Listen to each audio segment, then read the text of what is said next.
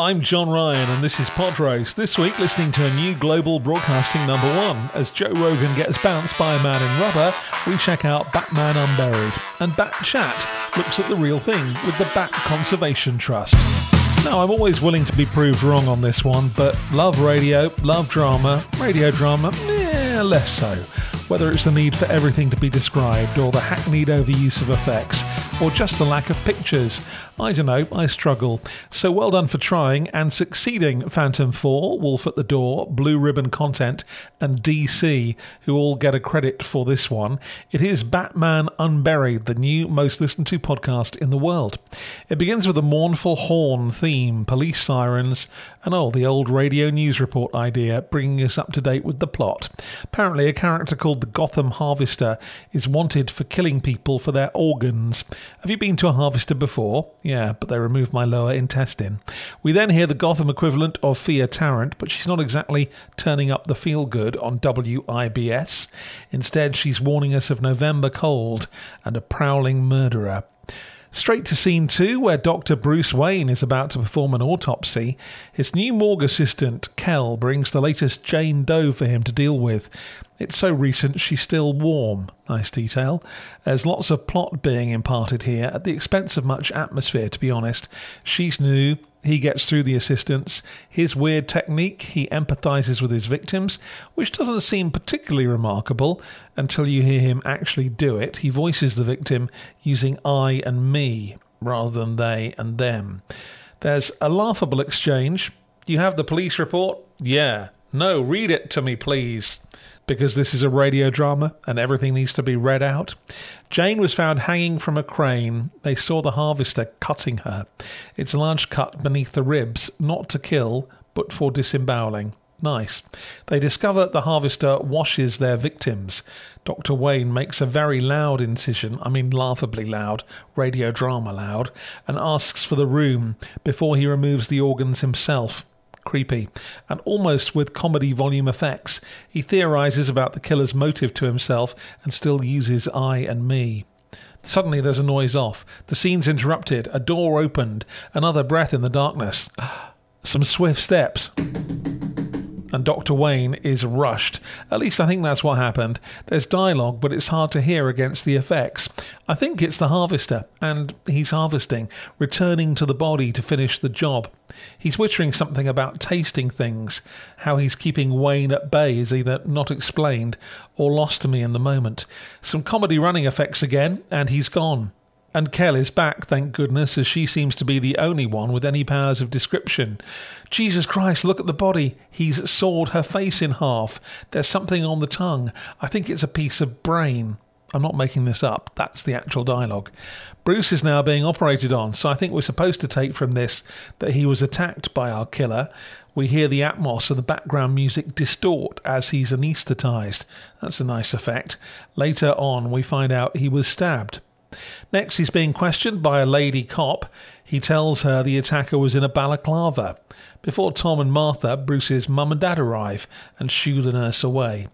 Now, there's a bit of 2-bit hack conversation going on here. I've read better comics. Mum goes off to correct his pain meds. He and his dad do a load more plot. Bruce says he records his notes on an old dictaphone, which reminds me of the gag.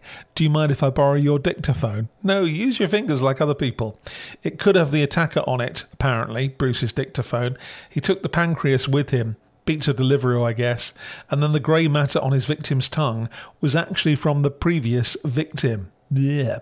More backstory in a slightly too long scene in the hospital with a bleepy machine beeping on. It's a hospital. Bruce's dad doesn't like Bruce's job and he works too hard. You're only supposed to do 250 bodies a year and he's already done over 300. Their voices are similar, which is annoying. You're wasted on the dead, says Dad. Someone has to care about them, says Bruce with overemphasised anger. I'll tell you what the delivery reminds me of, actually. Bad early noughties video games, where everything is slightly exaggerated. Dad reveals, slightly clunkily, "You're not supposed to operate on your family, but I didn't want to not do all I could," or some such. After insisting his lad sees a shrink, it's all, "I love you, son." And actually I found it very hard to take this scene seriously because it suddenly dropped into my head that his vocal style matches the brilliant Patterson Joseph playing Alan Johnson in Peep Show, which is much more Croydon than Gotham.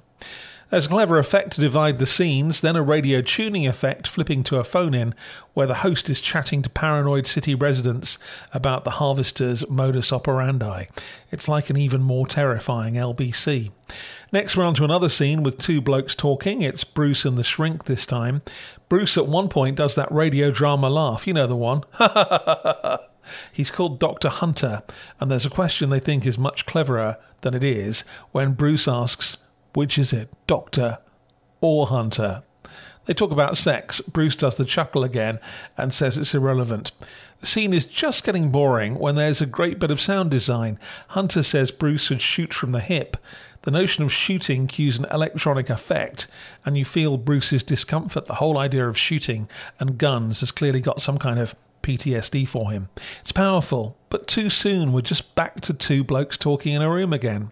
The next separator is balls hitting each other on the pool table, where Bruce has come to meet an ambulance-chasing paparazzi.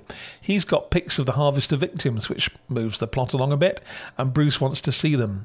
Next, to his rainy doorstep, where his mum has also turned up unexpectedly. He opens wine, noisily. I can't do the whole thumb in my cheek thing, but imagine a wine bottle being uncorked, just like everybody does everything noisily in radio drama.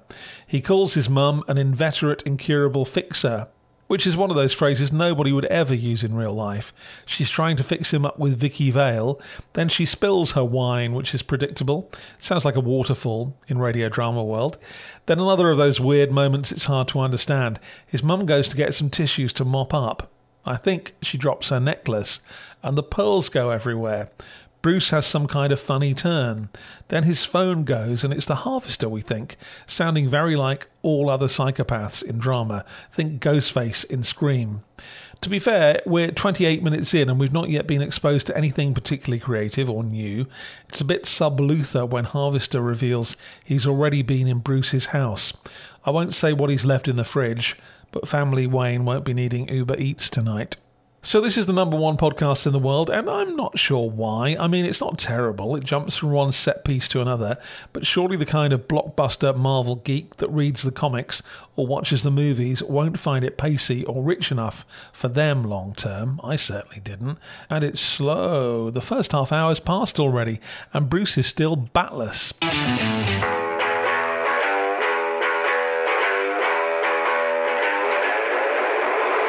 From a man who dresses as a bat but didn't to some real bats in Bat Chat, the podcast of the National Bat Monitoring Programme. Yes, it's a real thing. Who knew? This one has more sponsorship than the most listened to podcast in North America. Wild Care and Wildlife Acoustics have put their hands in their pockets. And it's the best way to show off Wildlife Acoustics as they demonstrate one of their bat acoustic monitoring tools. No, me neither. Turn this, they say, silence, into this, and you hear the most amazing chirruping bat sounds. Steve Rowe is our host, a trustee of the Bat Conservation Trust. A chuggy orchestral theme bobs along as he works his way through a slightly laboured intro. Now, I blame the BBC for this. If it hadn't spent the last 100 years starting every magazine show exactly the same way, maybe podcasters wouldn't follow the same model. Hello, I'm My Name. This week we're doing XYZ, theme to fade. Whereas the minute we get into a guest, Jill, who's been doing this work so long she can't remember when she started, recorded in the Derbyshire Dales in the middle of the night, it's all rather good to listen to. They're talking about the National Bat Monitoring Programme, from a roost full of BLEs, that's brown long-eared bats to the initiated. It checks in on bats every year to get a handle on rising or falling populations. It's great audio. You can hear our guests, a fairly full-on accompaniment of rooks. It's warm, which is good. That means there are lots of insects, and lots of insects means lots of food for bats. Steve asks her about her bat detector. It's a Magenta Bat 5. Jill likes it for its big display. This might be two bat experts sitting in a roost with a bat speed camera, but there's still more action than the psychotherapy scene in Batman Unburied. The scuttling, rattly ultrasound of the bats is slightly unnerving. I know it shouldn't be. There's nothing wrong with these flying mice. So why count the bats? Well, Phil's from the Bat Conservation Trust. He looks after their national monitoring program. He's thought bats are amazing since his teens and got hooked on a bat walk. Buying a bat detector taught him how to monitor them and tell them apart. Now, this is one of those, and I mean this really nicely, eccentric British podcasts. They've made 3 series of this thing already, and it doesn't look like they're running out of chiropterac subjects. My one criticism is it's a bit preaching to the Bat Chapel. Maybe I should have started at the beginning, but as well as the stories of the experts, how much nicer would it be to hear some more emotion, some more anecdote? It really comes to life when experts like Phil and Jill speak with passion about their colonies of bats. More of that, please. I'm John Ryan, weary-eared and disappointed.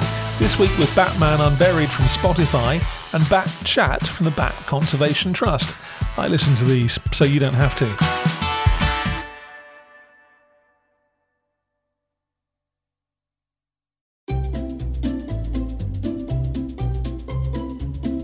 Hello, and welcome to Novel Conversations, a podcast about the world's greatest stories. I'm your host, Frank Lavallo, and for each episode of Novel Conversations, I talk to 2 readers about one book. And together, we summarize the story for you. We introduce you to the characters, we tell you what happens to them, and we read from the book along the way. So if you love hearing a good story, you're in the right place. Our 9th season is coming this fall. Tune in to hear from some of the all-time great authors, Charles Dickens, Jules Verne, F. Scott Fitzgerald, and more. Subscribe to Novel Conversations wherever you listen to podcasts.